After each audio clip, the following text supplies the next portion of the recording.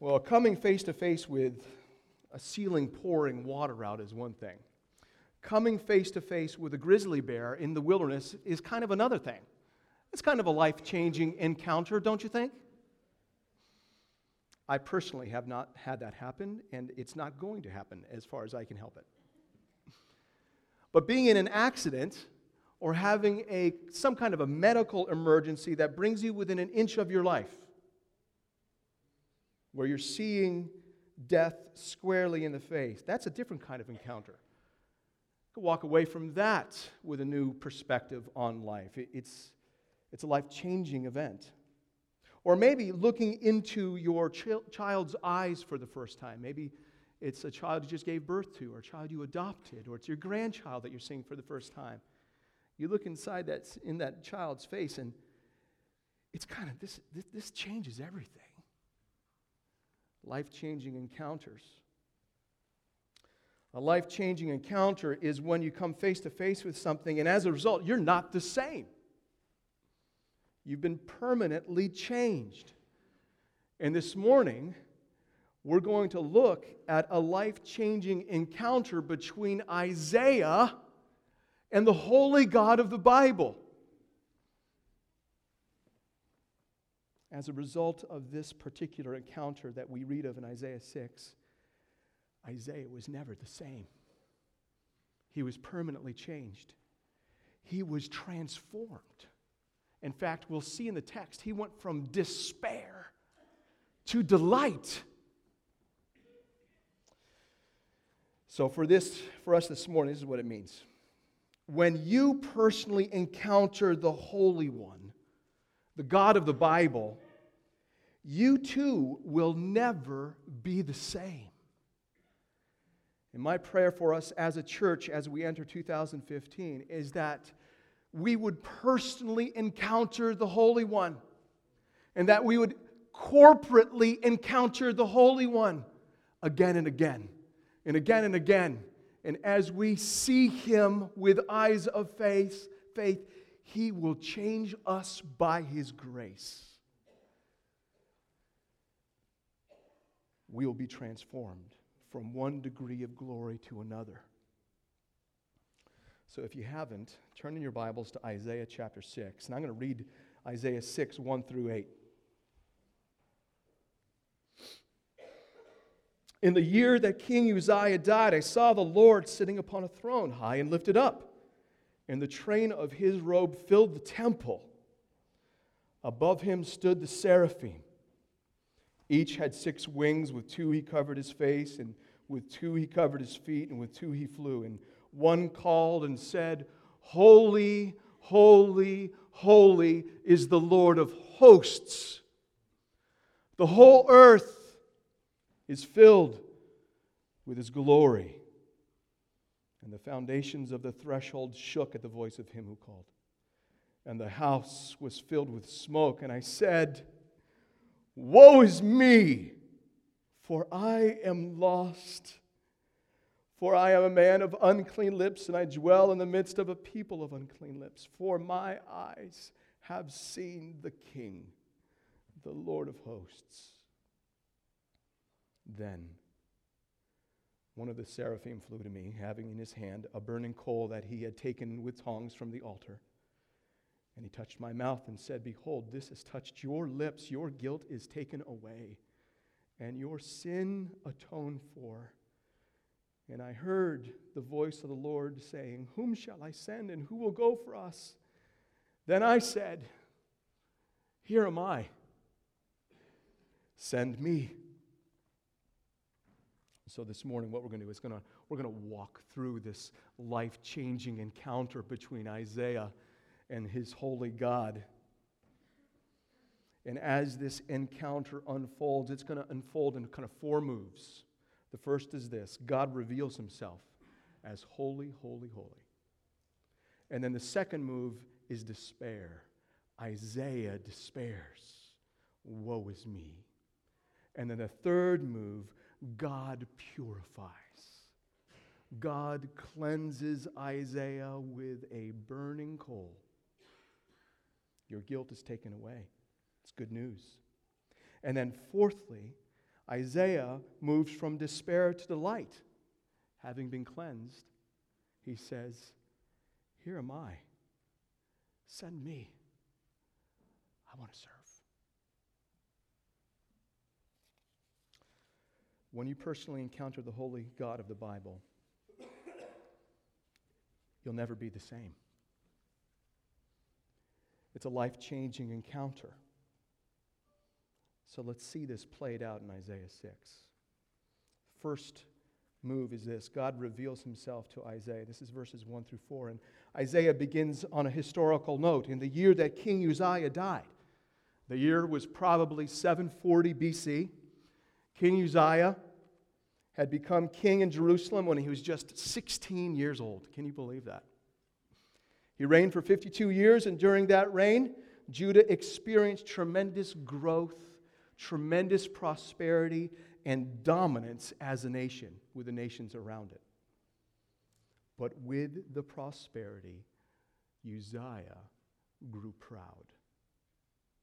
And he made a grave mistake. In his pride, he tried to do something that God would only allow priests to do.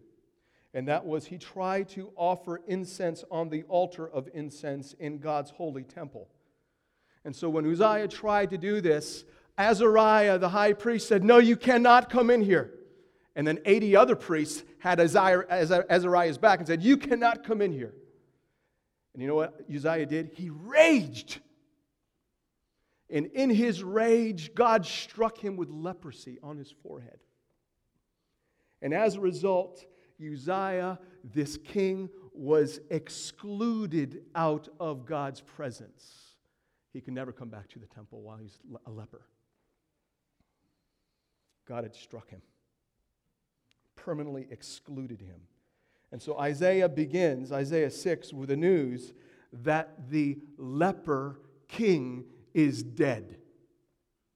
This unholy king is dead. But there's another king. Holy, living, divine, seated on a throne in heaven, who is reigning on high. He is Adonai, the Lord. In the year that King Uzziah died, I saw the Lord sitting upon a throne, high and lifted up. What Isaiah sees is God sitting on his throne in heaven, high and lifted up, reigning over the whole earth.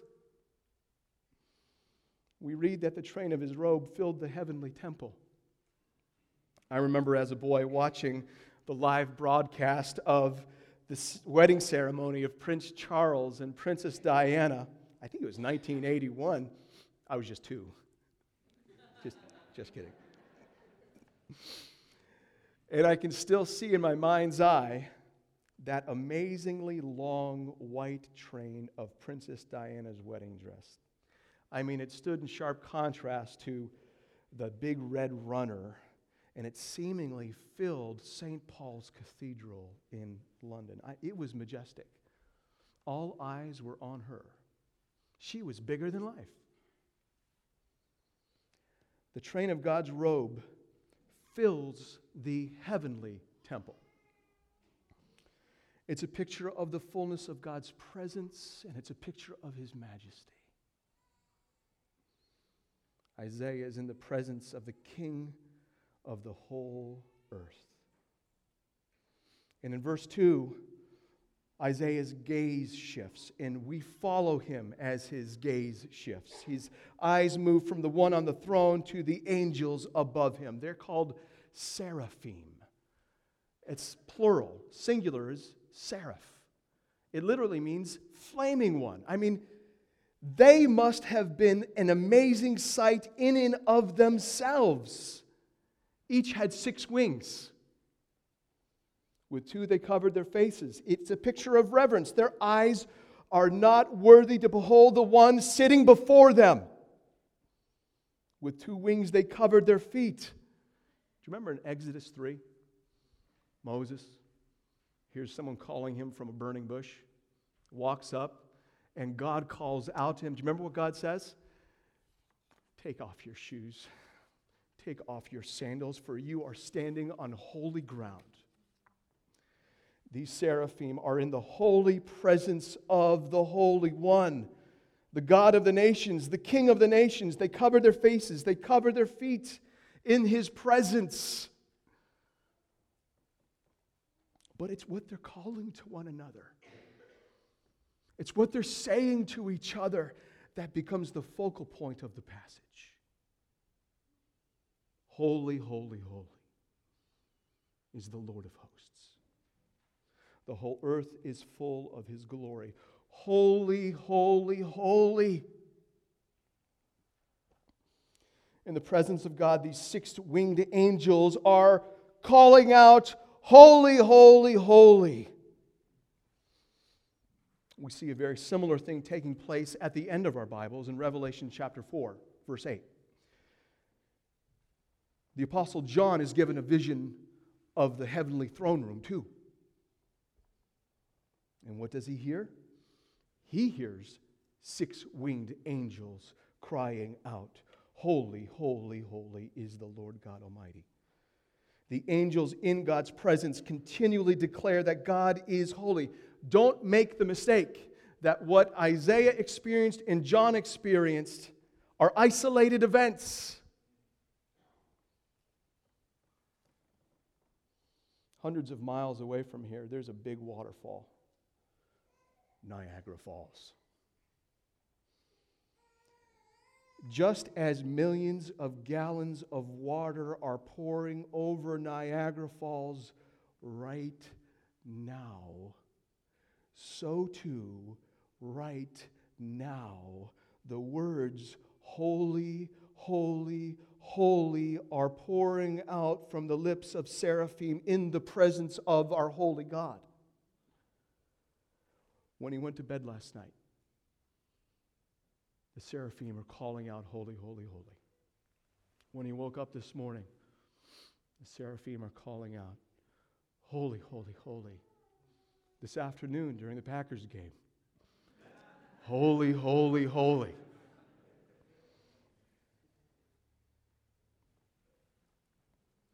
Our God is constantly being exalted for His holiness. So what is it? What is holiness? God's holiness is that which defines all of who He is. God's holiness defines all His other attributes. It's kind of a summary of His complete existence, of His very nature. His holiness is the crown jewel of His attributes. God's love is a holy love. God's justice is a holy justice. God's wisdom is a holy wisdom. God's holiness is His defining characteristic. It sets Him apart. It summarizes all of who He is and all of what He does. God is holy. Now, that word holy is the only word in your Bible that when describing God, there's no other word repeated 3 times. Nowhere in Scripture do we read that God is love, love, love. Or God is just, just, just. Or God is wise, wise, wise. Or God is mighty, mighty, mighty. Is God loving? Oh, yes, He is. Is God just? Oh, wonderfully so. Is God wise beyond our comprehension? Is God mighty? He is omnipotent. But the only word repeated 3 times to describe God is holy. Holy, holy, holy. And that repetition is emphatic. God wants us to know Him foremost as holy. And what that word essentially means is to be set apart, to be distinct. God is unique in all that He is. He is qualitatively different in all that He is. What sets God apart is His moral purity, the sum of His nature. God is truth. God is just. God is rightness. God is goodness. God is love. God is life. All these characteristics are summed up by the word holy. And God's holiness burns white hot. God's holiness is not some kind of cold truth. God's holiness is a burning reality. It's not simply true, it's overwhelmingly real. Hebrews 12:29 describes God as a consuming fire. He's a consuming fire of moral purity. And here in Isaiah, Isaiah has experienced God's holiness in a palpable way. All of Isaiah's senses must have been stretched to the limit. He was completely overwhelmed by being God's holy presence. He was encountering the Holy One, the King of the whole earth. He saw him. And he heard the seraphim. But not only did he hear the seraphim, he felt what the seraphim were saying. Did you notice that? The foundations of the house, the heavenly temple, shook as the angels declared God is holy, holy, holy. Smoke filled the temple. We see smoke throughout our Bibles. In Exodus 19, when God reveals himself on Mount Sinai to his people, it's accompanied with smoke. It's a theophany. God showing himself, showing up. Mount Sinai shook as it was wrapped in smoke, while God descended on it as a fire.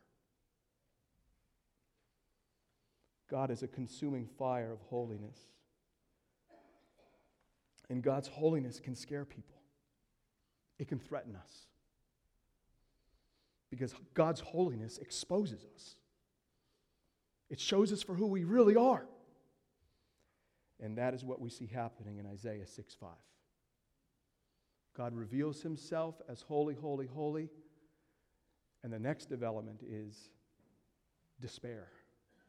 Isaiah despairs. 6:5, woe is me, for I am lost. Woe is me. Now, up until this point in Isaiah, that word woe has already been used 8 times. Every time, it was God speaking. Woe to you, wicked. Woe to you, drunkards. Woe to you who call good evil and evil good. Woe to you who are adding room after room, who are adding garden after garden. Woe to you who take themselves as the final kind of law on all things, who are proud. It's worth noting that the very first word that the prophet Isaiah speaks in the book of Isaiah is the word woe. But it's not to others. It's to himself. Woe is me. Now let's be honest. In our day, we usually don't use the word woe. Woe is me, I forgot the milk. Woe is me, woe is me. So when Isaiah says in response to God's overwhelming holiness, woe is me, for I am lost, let me help you understand what he's saying. Oh no, my life is over. I'm done. That's what he's saying. God's holiness has exposed him for who he is, and he thinks he's ruined. He is profoundly aware that he cannot stand and live in the presence of the Holy One. He thinks his life is over. And we see why he thinks he's a goner. Woe is me, for I am lost, for I am a man of unclean lips. And I live in the midst of a people of unclean lips. For my eyes have seen the King, the Lord of hosts. At this moment in Isaiah 6, Isaiah is profoundly aware of his own sinfulness. We can say he's having an existential moment. He's despairing. He thinks his life is over. Did you notice the word unclean? I'm a man of unclean lips, and I live in the midst of a people of unclean lips. God's holiness, his moral purity, exposes moral impurity, moral uncleanliness, sin. What we see happening here is a man being convinced of his own sinfulness by being in the presence of a holy God. And this is no accident. God purposefully revealed himself to Isaiah this way. And despite what Isaiah is feeling, God is not seeking to destroy him. God is actually seeking to purify him. Before the wonder comes the woe. Isaiah must first be convinced of his utter sinfulness in light of God's holiness. And so God allows him to despair for a little bit.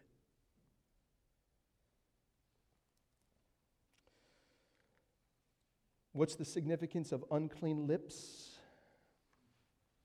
Well, Jesus' words in Matthew 12 may help us. I read this morning in my devotions too out of Luke 6. Jesus says, out of the abundance of one's heart, the mouth speaks. Isaiah's pronounced awareness of his own unclean lips and of the unclean lips of his people reveals their unclean hearts,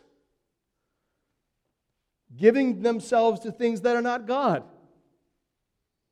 You get some sense of how they were grieving the Holy One in the earlier chapters. Wanton materialism, calling evil good and good evil, wise in their own eyes, binge drinking. I love dimly lit bathrooms. Do you know why? Because when I look in the mirror of a dimly lit bathroom, I think I look great.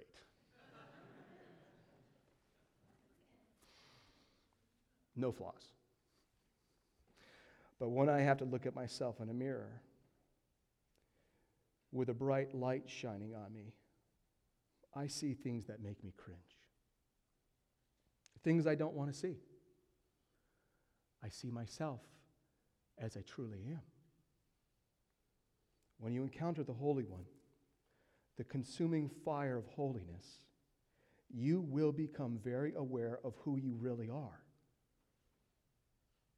Sinful. God's holiness is like a bright light of moral purity that makes sinners starkly aware of our own sinfulness, and it makes us cringe. When you see yourself in light of God's holiness, it's the right response. It's true. Isaiah, having encountered the Holy One, profoundly aware of his own sinfulness, cries out, "Woe is me, for I am lost. I am lost." The NIV reads, "I am ruined. I'm undone." What Isaiah instinctively knows is that he cannot stand alive in the presence of the Holy One without being ruined. He is completely dependent on God's mercy. What God is really doing here is loving Isaiah. He's loving Isaiah by exposing Isaiah's sinfulness. Now, you may be thinking, now, that does not sound loving to me. I mean, Isaiah is having an eternal crisis. You think that's loving? God does. God wants good for Isaiah, and the best thing for Isaiah is to share in God's holiness, to be holy as God is holy. The very thing that is threatening Isaiah is the very thing that God wants for Isaiah. Which means Isaiah must first be confronted by his own sinfulness.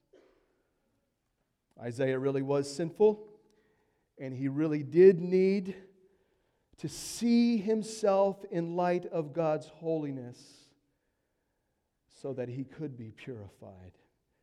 Before the wonder comes the woe, and the same is true for us. We must first see our sinfulness through the light of God's holiness before we experience God's gracious cleansing. Here's a way to think about conviction. Conviction of sin. Conviction of sin is a fierce kindness of God. He's being kind to you. He's helping you to see yourself as He sees you. It's a fierce kindness. It's a loving kindness. Because if you don't think you're dirty, you're not going to think you're going to need to be made clean. So God in His kindness and in His holiness shows Isaiah and us how dirty we are. and we see our need for cleansing. And more often than not, when God exposes a sinner this way, it's overwhelming. You come to an end to yourself. And that's exactly where God wants you. So God reveals himself as holy, holy, holy. Isaiah despairs, woe is me. But God doesn't sit around doing nothing. God's at work. His grace is at work. Verses 6 and 7. While Isaiah is experiencing internal turmoil, God is graciously at work. Look at verse 6. Then one of the seraphs flew to me with a live coal in his hand, which he had taken with tongs from the altar. Well, why did that seraph fly to him? Do you know why? God sent him. God, in his grace, sent the angel to Isaiah. The Holy One sent a holy angel with a holy coal to make Isaiah holy, to cleanse him. The old-fashioned word is to consecrate him.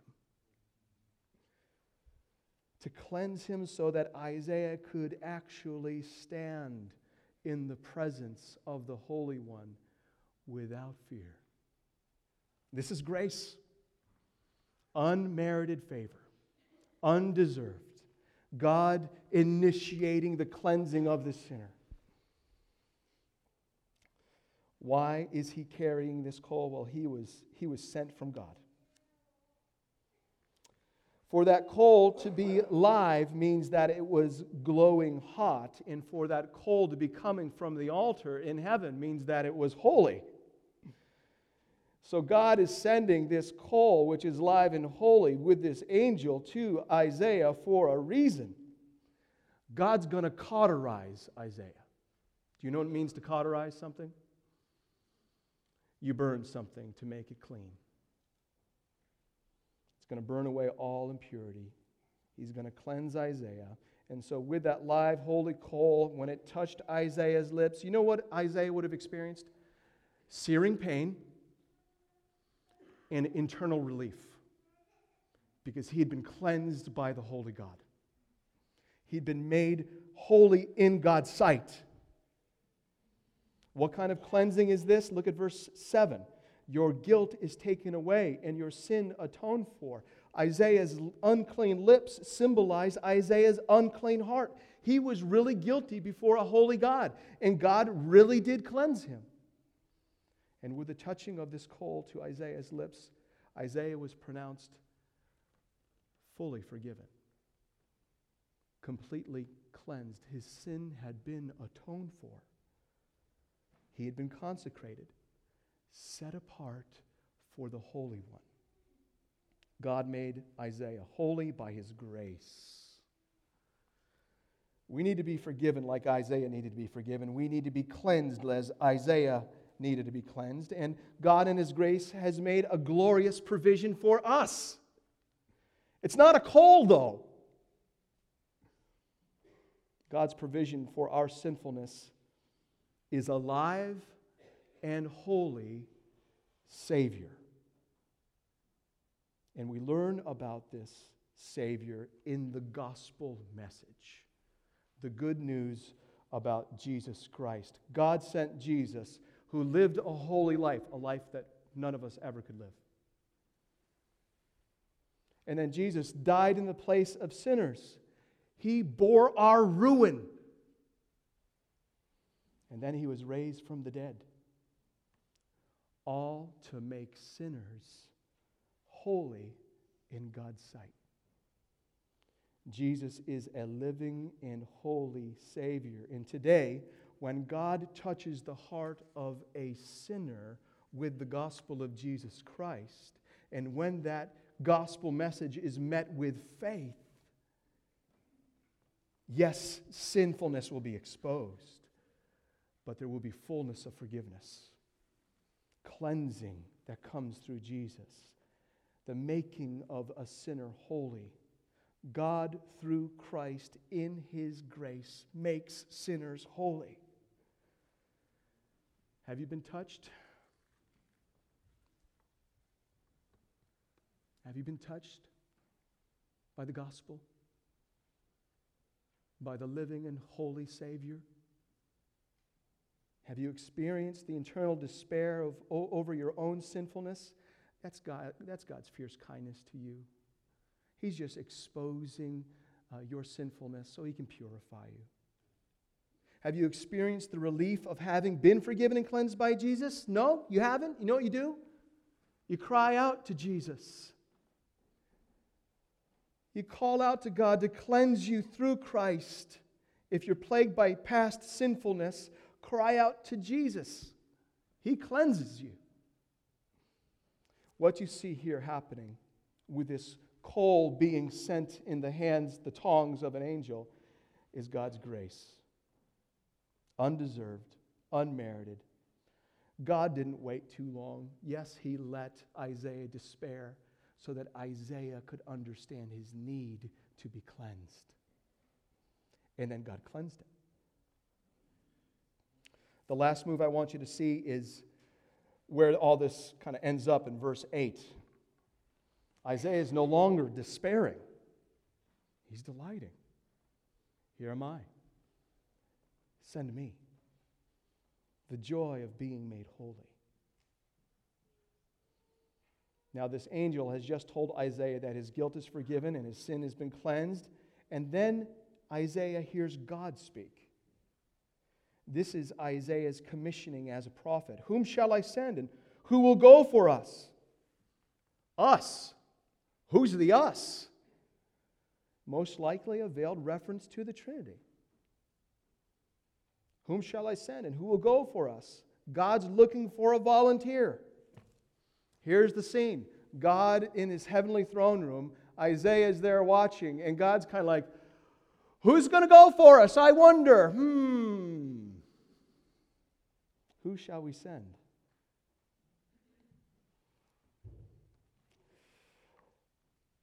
Isaiah responds, here am I. Send me. What a change. Isaiah is no longer despairing. He's no longer thinking, woe is me, for I am ruined. Do you know why? He's no longer condemned by his sin. He's no longer despairing under the holy gaze of God. God has completely forgiven him and cleansed him, and God has graciously delivered him from his sin. God made him able to stand in His holy presence by His grace. That's what God has done. That's why Isaiah is saying, here am I, send me. No fear there. Isaiah has encountered God in His holiness and grace. By God's grace, Isaiah is never the same. He's permanently changed. He has had a life-changing encounter with God, and all through the rest of Isaiah, 25 times, Isaiah references God as the Holy One. He was marked. He no longer fears death. Rather, he wants to live for the Holy One. How about you? Do you want to live for God like Isaiah? Here am I, send me. Have you experienced Christ so you know what it means to not fear? At the beginning of the year here, I want to ask you to join with me in something. Will you join me in regularly asking our holy God to grow us in holiness, to make us holy as He is holy, to share in His holiness, to purify us. God commands His people everywhere. Be holy, for I am holy. So Christ the King Church, this year, let's purpose together in prayer and when we're together to strive together for holiness, to live lives that are set apart. That's why Jesus died for us. Next Sunday, we return to Ephesians. The holy God of Isaiah 6 is the holy God of Ephesians. And just to prime the pump a little bit, Ephesians 1:1 says this, Paul, an apostle of Christ Jesus by the will of God, to the saints who are in Ephesus. Saints literally means holy ones. To the holy ones in Ephesus. It's who we are in Christ. Holiness is our calling. God chose us in Christ before the foundation of the world that we should be holy and blameless before Him. It's who we are. It's what He's called us to. And holiness is how we are to live. Ephesians 4:1, Therefore, a prisoner of the Lord, urge you, holy ones, to walk in a manner worthy of the calling to which you've been called, to be holy and blameless before Him. Because that's why Christ died for you. So next week, we're back in Ephesians 5, and we will see what everyday holiness looks like for a Christian. Let me close by saying this. When you encounter the holy God of the Bible, you will never be the same. Because by His grace, His amazing grace, He has made you holy in Christ. Let's pray.